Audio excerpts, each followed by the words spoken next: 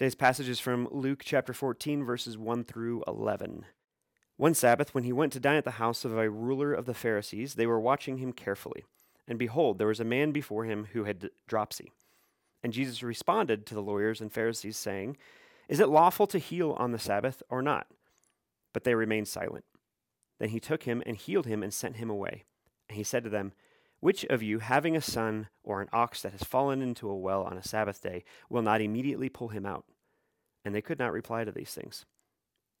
Now he told a parable to those who were invited, when he noticed how they chose the places of honor, saying to them, "When you are invited by someone to a wedding feast, do not sit down in a place of honor, lest someone more distinguished than you be invited by him.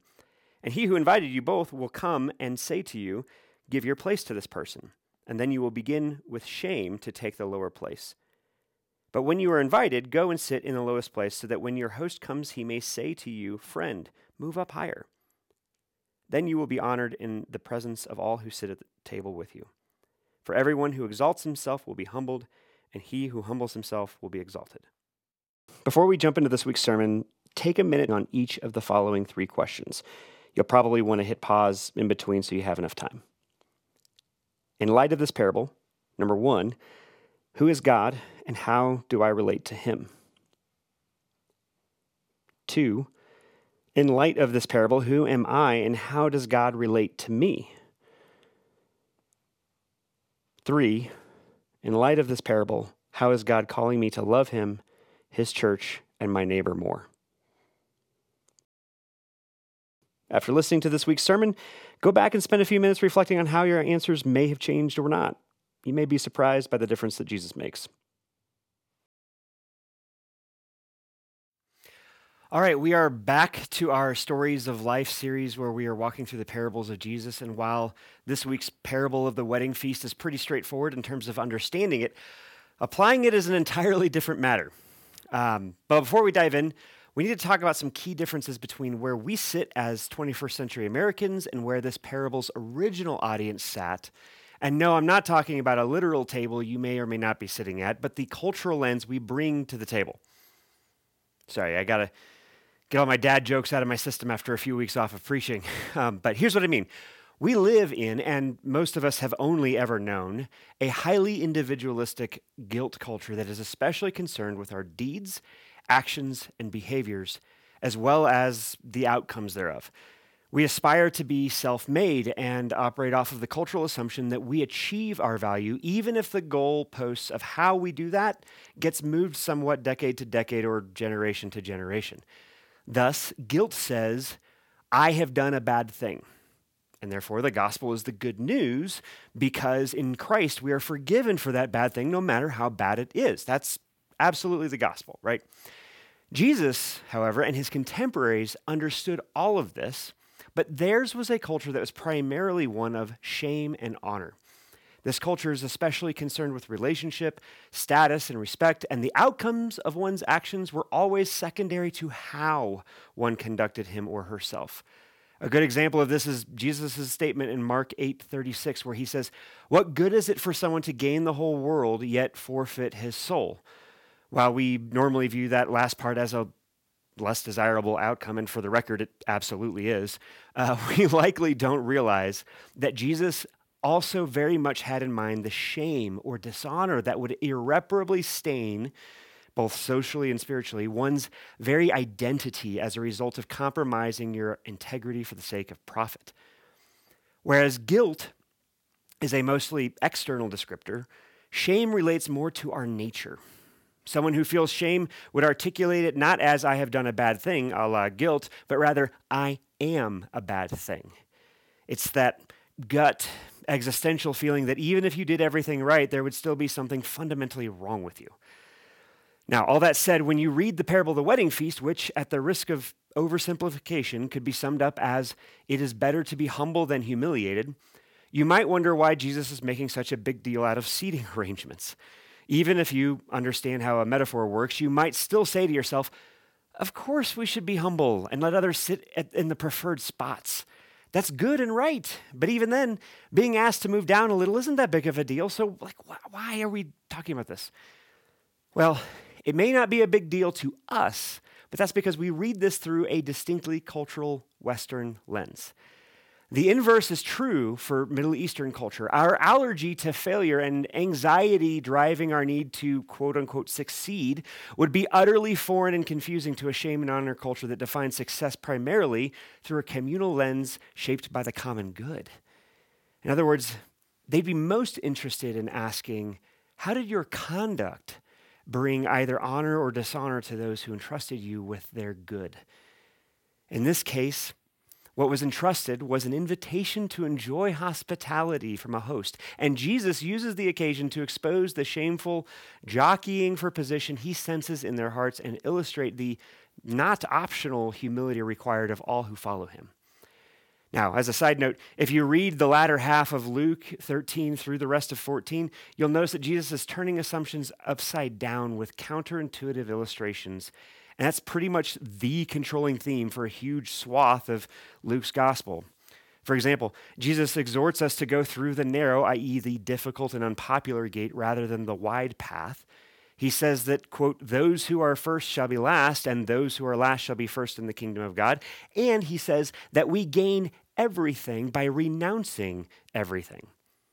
All of these are different, essential facets of what it means to be a Christian, but not strategies for success or self-development.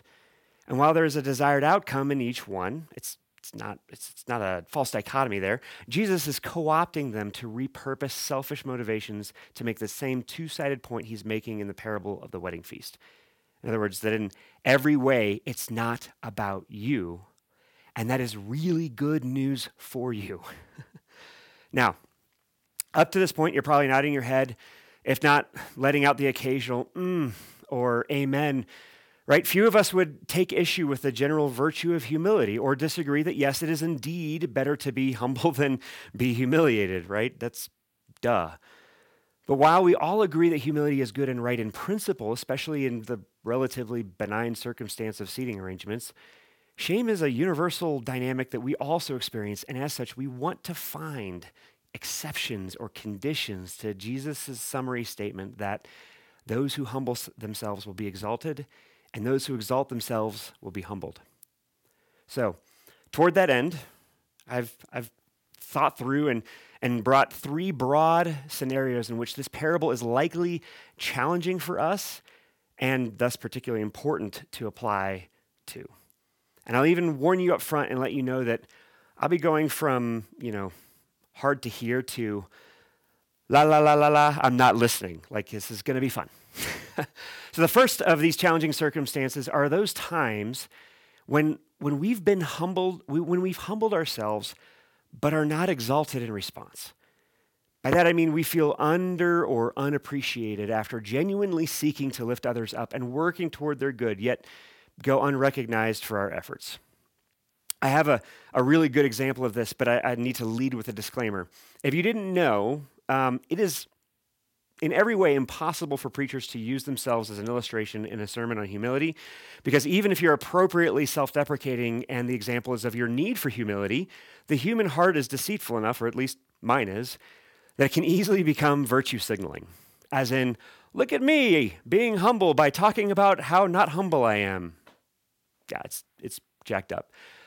So instead, my wife, Hannah, has graciously given me permission to share a life situation that she's wrestling with right now, with the requirement that I include that this is a, quote, occupational hazard of being married to me, which that's 100% fair.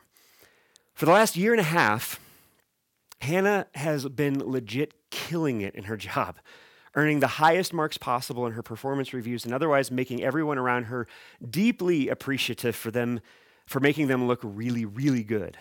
She's been blessed with a boss who, though he took a job at another company several months ago, initially saw her gifts, encouraged her, and gave her incredible opportunities to grow and flex her leadership muscles. And she's on track for a considerable promotion and raise. Even in the midst of the pandemic, her boss taking a job at another company and a massive strategic restructuring in her company, she has faithfully put her head down, done her job well, supported others, and given credit away at every opportunity. She has actually legitimately humbled herself and adopted a posture summed up in a, quote, from author and social entrepreneur Scott Galloway that greatness is found in the agency of others. And yes, if you couldn't tell, I am incredibly proud of her. And you can probably guess where this is going. She definitely did not get that promotion or raise, and she went from feeling seen and appreciated or exalted to feeling invisible and unrecognized for her contributions. She's frustrated, and rightly so. To humble yourself and put concern for your career second to the good of your team is vulnerable, not to mention incredibly rare in a corporate culture that incentivizes the very opposite. And it's an act of trust that your servant leadership is going to be reciprocated. Many of you have probably heard the kind of sermon that would use this parable to bludgeon someone in that position or situation by saying, clearly, if you're frustrated, that means you didn't humble yourself in the first place, and you just need to believe the gospel more. And that might be very well be true in some circumstances, but not all, and not this one, and not just because I'm married to Hannah. Although it's easier to see that because we get to see each other's junk, right? No, the Psalms are rife with God's people expressing frustration, confusion, and yes, even anger at seeing wickedness and selfishness being rewarded while righteousness and selflessness is taken advantage of. This is a legitimately frustrating experience. It's a result of the fall and a circumstance in which God compassionately invites us to be emotionally honest with him. And yet, those Psalms, like Jesus in this parable, do not give us an out for humbling ourselves. Jesus doesn't say, take the lowest seat at the table unless you've already been there for a while, watching those less deserving receive promotions and raises because that wasn't why you did it in the first place.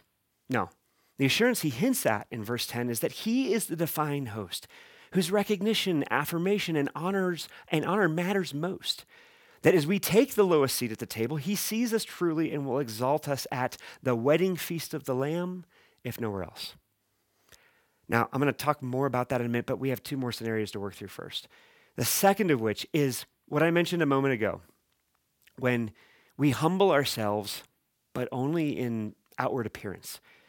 Just like the rest of us, affected by the fall and original sin, so, all of us, none of us, including Hannah's intentions, are 100% pure.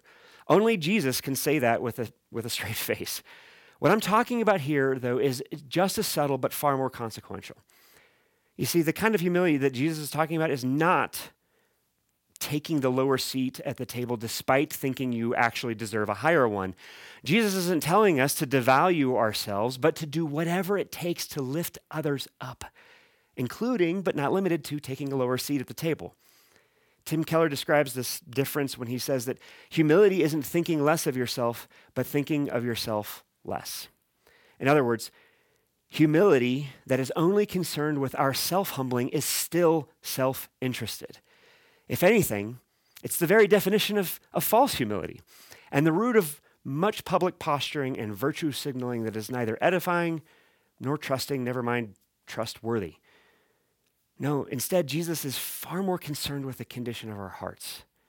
His statement that those who humble themselves will be exalted is both an assurance for the afflicted, as I already described in Hannah's situation, but it's also a mirror that exposes our own pervasive self-interest. In other words, it's not enough to act humble. We must actually believe that others are more deserving of that seat of honor.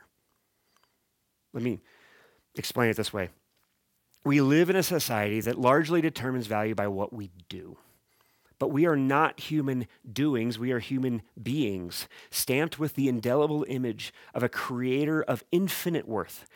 This is commonly referred to in the church as the doctrine of the Imago Dei, and it is one of the table's 5 core values because of how easy it is to forget it being surrounded by that culture. Any and every secular argument for the equality of persons, despite race, gender, or creed differences, implicitly relies on this very same historic Christian doctrine as its foundation, even as it often contradicts itself by motivating change with a utilitarian ethic that says, we're not actually equal until blank happens, whatever blank is. To which the biblically rooted Christian would instead say, no, blank should happen because we are already equal as image bearers. Now, We can debate on what should or should not fill in that blank, but my point is this. One motivates with a bootstrapping fear that further burdens human beings with living as human doings, and Jesus liberates human beings to not have to do anything to earn the right to dignity and respect. We instead have only to receive it from the God in whose image we have been fearfully and wonderfully made, says the psalmist.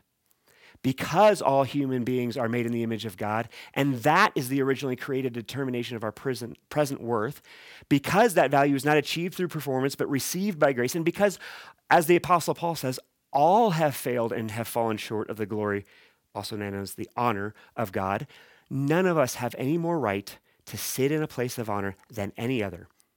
Period. Full stop. I don't care whether, and that includes the MAGA right, the woke left, and the squishy middle. That includes your posture towards the quote, because you worked hard for your money, as well as your posture toward the wealthy because, quote, they must be selfish and their money ill-gotten. To believe any different is not only unbiblical and unchristian, it is antithetical to the gospel and the economy of God's kingdom. This is why racism, be it intentional and personal or incidental and structural, is abhorrent to Jesus. And confronting it initially, but not exclusively, initially, in our own hearts, and definitely not merely in our external behaviors or public posturing, is entirely within the scope of, quote, taking the lowest seat at the table. To quote, or to count others as more significant, i.e. more worthy of honor than ourselves, as Paul says in Philippians, is exactly what Jesus is getting at here, so long as we interpret consider as that a deeply felt, heartfelt, and comprehensive belief rooted in the Imago Dei. So, how are we doing?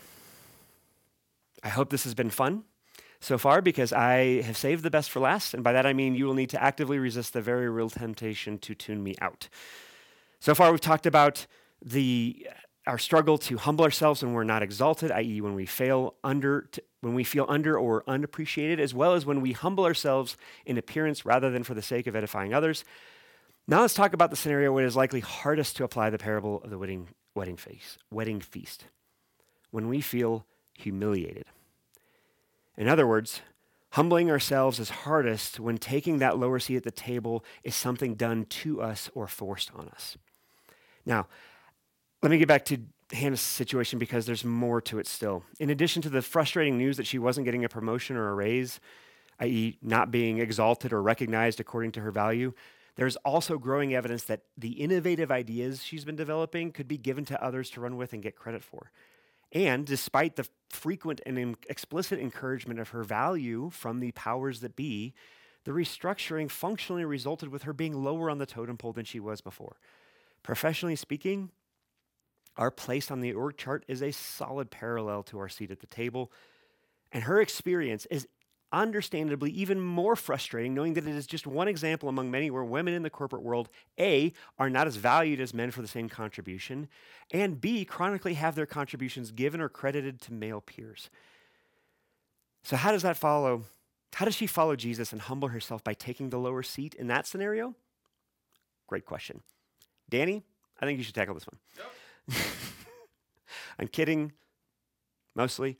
But this is exactly the kind of scenario where our right and biblical ideals of rightness, fairness, and justice are confronted with a definition of humility that can seem to imply, and has often been communicated as such, that we have to either A, take on the posture of a stoic, injustice-enabling doormat, or B, introduce slippery slope exceptions to Jesus' teaching that we then hide behind or use to justify selfishness in lesser scenarios.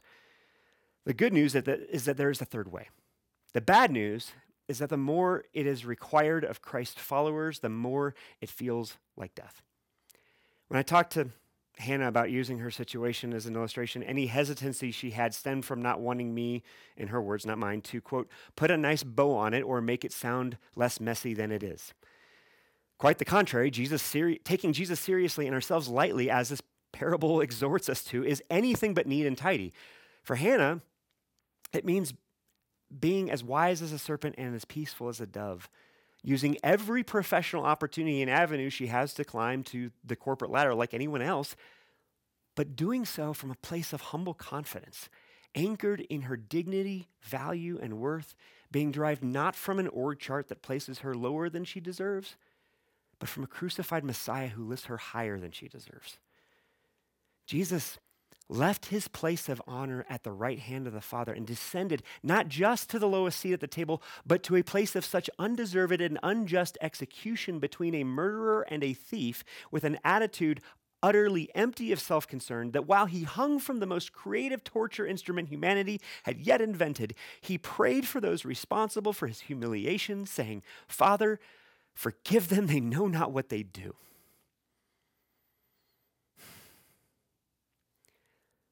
Let me be frank. All of us at the table have either suffered abuse within the walls of the evangelical church, personally know someone who has, and or are inundated with what seems like an endless stream thereof. The late Ravi Zacharias' abhorrent behavior coming to light over the last few months is just one of the most recent. I am painfully aware of that context, not least because my first job out of seminary was under a verbally, emotionally, and spiritually abusive senior pastor. This person, who I was eager to learn from, tore me down publicly and privately. He weaponized my wounds against me and chronically betrayed my trust to keep me off balance. It was wicked, it was evil, it hurt like hell, and none of it justifies any response other than, "Father, forgive him. He knows not what he does." Even as I say that, I feel in my own heart an unease, because what I just said is also the kind of thing that has been twisted by those in seats of power and places of authority to perpetuate some of the very systems and structures that enables abuse in the first place. And frankly, I'm still working out some of that tension myself, but being as wise as serpents and as peaceful as doves means we can neither gloss over that reality nor throw the baby out with the bathwater. Part of why I'm not letting up on this point in particular is because it used to be that the evangelical right conservative culture in our country had the corner on moralism, while the secular left majored in relativism. But in the last 5 or 6 years, it really feels like that has flipped. Now, an experience of injustice permits or excuses treatment in kind on both the left and the right. Right? We want to undemocratically silence the voices of those we disagree with. Why? Because they might silence someone else's voice. And if we're honest, we're most worried about ours being the one that's silenced. It's as tragic as it is hypocritical, and a valid and legitimate need for us to grow in empathy has become an ironic and confusing legalism that says if you're not mad, you're not listening, but often, though not always, means or implies if you're not outraged, you're subhuman. That is a very serious problem, because honor is a prerequisite for mercy. We will never forgive someone we do not first honor. And Jesus forgives us because he honored us enough to make the cost of forgiveness worthwhile. For the world, self-righteous anger, not other edifying mercy, has become the currency of our invitation to have a seat at the table or not.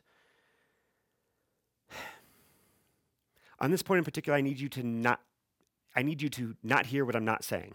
There's absolutely a place for righteous anger in the face of injustice, and I hope you've heard enough sermons for me to know by now to know that. What I am saying is that in our cultural moment, the lines differentiating between a right and good anger and a kind of anger that Scott Sauls refers to as outrage porn, or that obsession with being both right and wronged, that line is incredibly blurry and hard to see. And because outrage is incompatible with humility, never mind mercy, we cannot obey Jesus in taking the lower seat without honestly examining and opening ourselves up to others to examine the motivation of our hearts. Let me hit this from one more angle, and I promise we'll move on, because there's good news at this.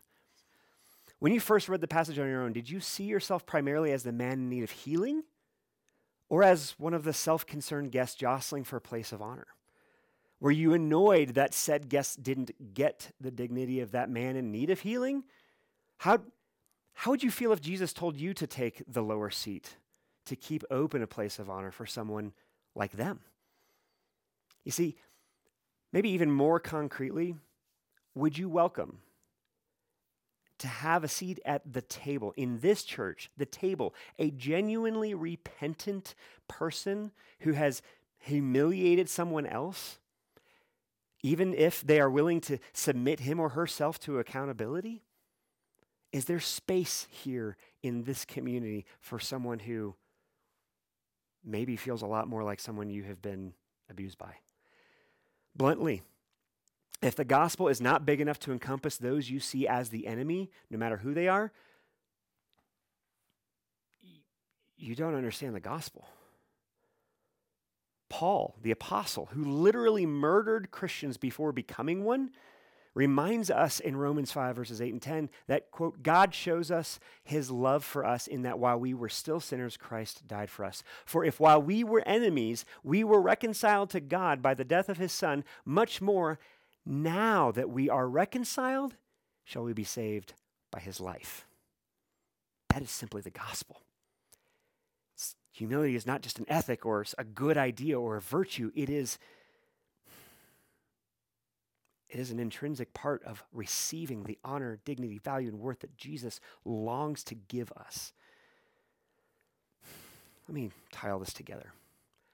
I know we covered a lot of ground and touched on more than a little that isn't necessarily directly related to this passage, but we went there to demonstrate both Jesus' uncompromising command for Christians to humble ourselves, as well as the far greater, infinite humility of Jesus summed up in one of my favorite passages in all of Scripture, Philippians 2, verses 6 through 7, which says, Jesus, though he was in the form of God, did not account equality with God a thing to be grasped, but emptied himself by taking the form of a servant, being born in the likeness of men and being found in human form. And here's the key part.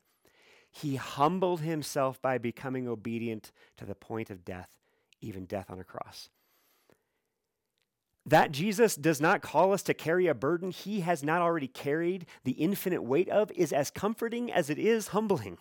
Whether we fail to humble ourselves or we do so for a reason other than edifying others, it is Christ's humiliation on the cross that exalts us as Christians. It is what C.S. Lewis referred to as the great exchange. Jesus didn't just take a lower seat at the table, he became the table around whom we gather. So when we celebrate communion again, as I hope and pray we are able to do in an outdoor service on Easter, it will be a celebration of the good news that Jesus loves us too much to let something as impotent as sin and death keep us from himself. And so when we proclaim he is risen and he is risen indeed, it is on the basis of his exaltation through resurrection that we can humble ourselves in any situation until he comes. The word in Philippians that we translate as emptied himself, it's kenodoxia. It means glory empty. It means that Jesus emptied himself of any self-significance. That's what glory, doxa, means. He emptied himself of any worth he might have had compared to what he saw as the incomparable worth of being reunited with his people. If Jesus loves us with that kind of love, there is no circumstance, no scenario, no situation, no hardship, and no humiliation that we cannot take the lower seat at the table in the midst of and be comforted by his own humiliation as a promise and assurance that we are exalted in his sight because there is no other reason why he would come to die on a cross. Hallelujah. Praise be to God and amen.